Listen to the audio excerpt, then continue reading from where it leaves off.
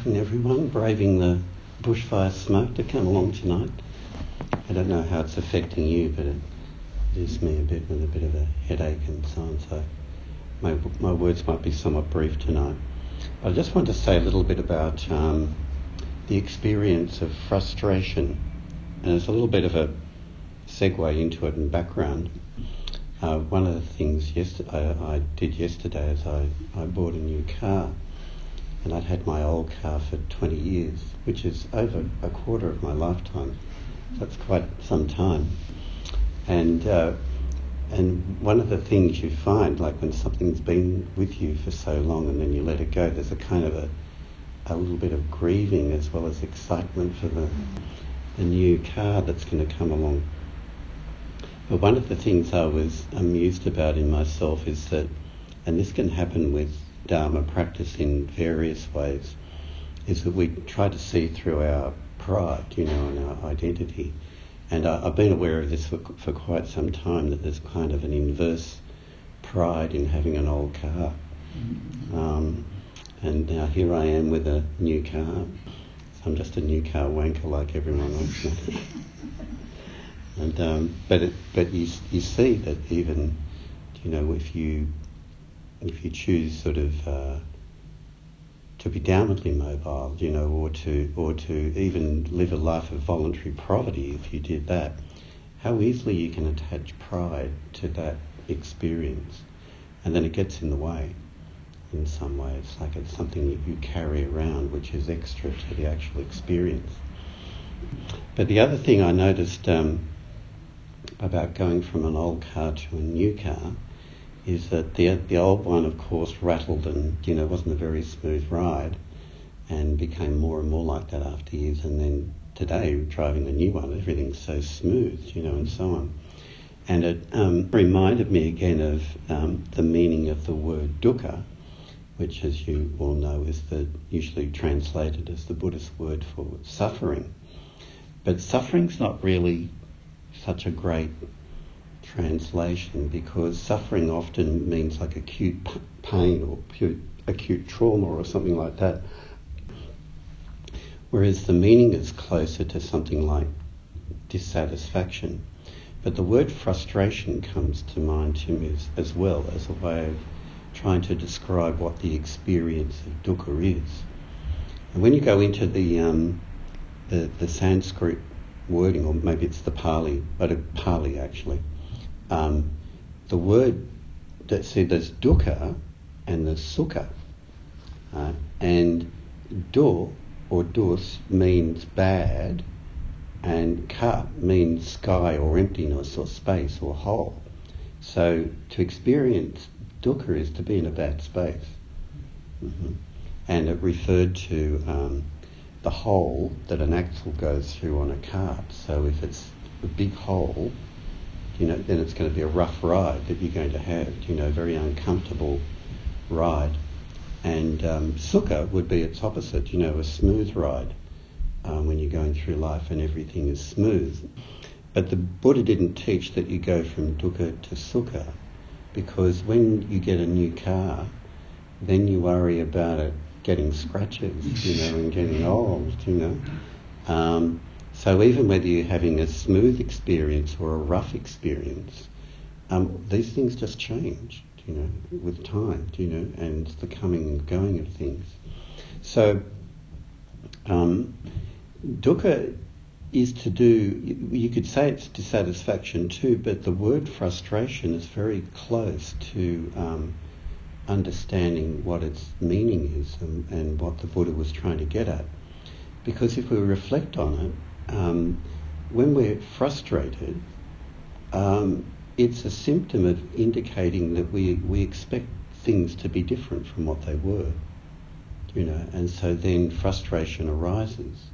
But if we were just with things the way they are, and you can experience this yourself from your own life, there's a way where you can either not be frustrated because you're just with things the way they are and they're not necessarily going the way you thought they would, or you notice frustration arising at it, like a door that won't open easily or something when it was supposed to open, it won't shut properly, just simple little things.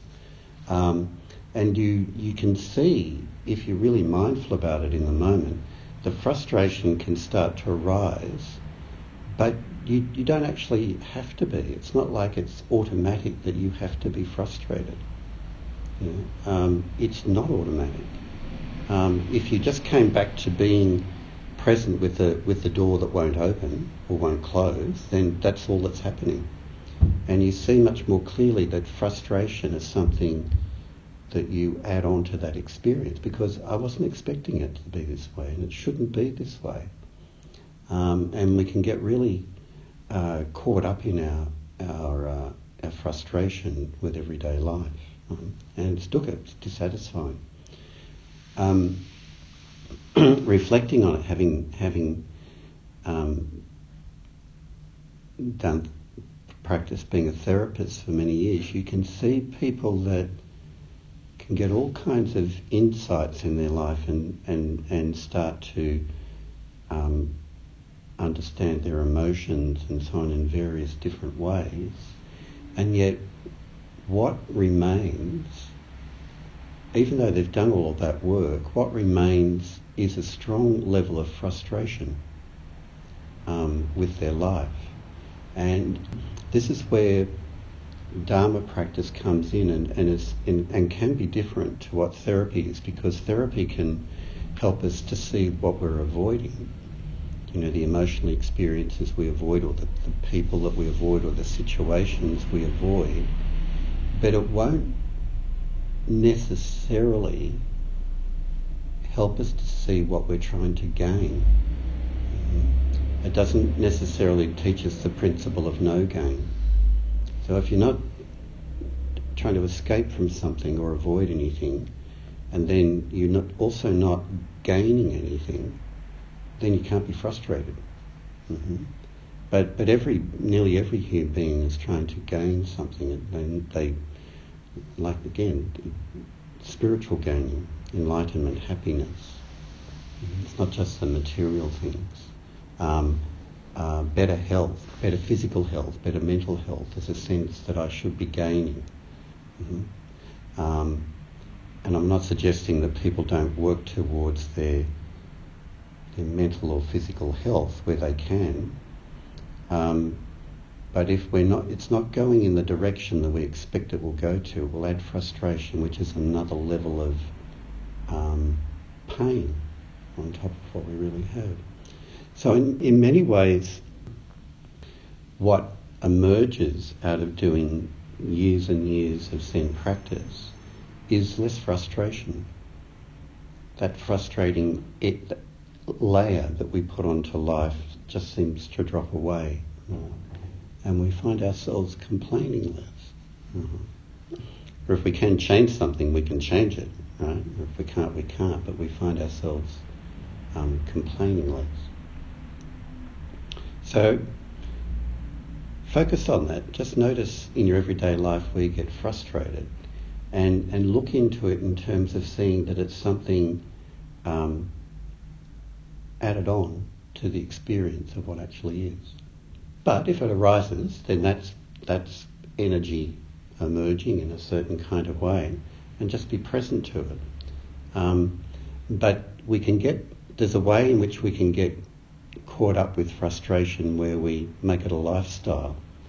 It's a kind of a drama that we create, that everything is frustrating, and you expect everything to be frustrating, and you keep on feeding the frustration. But it's not a very productive way to live.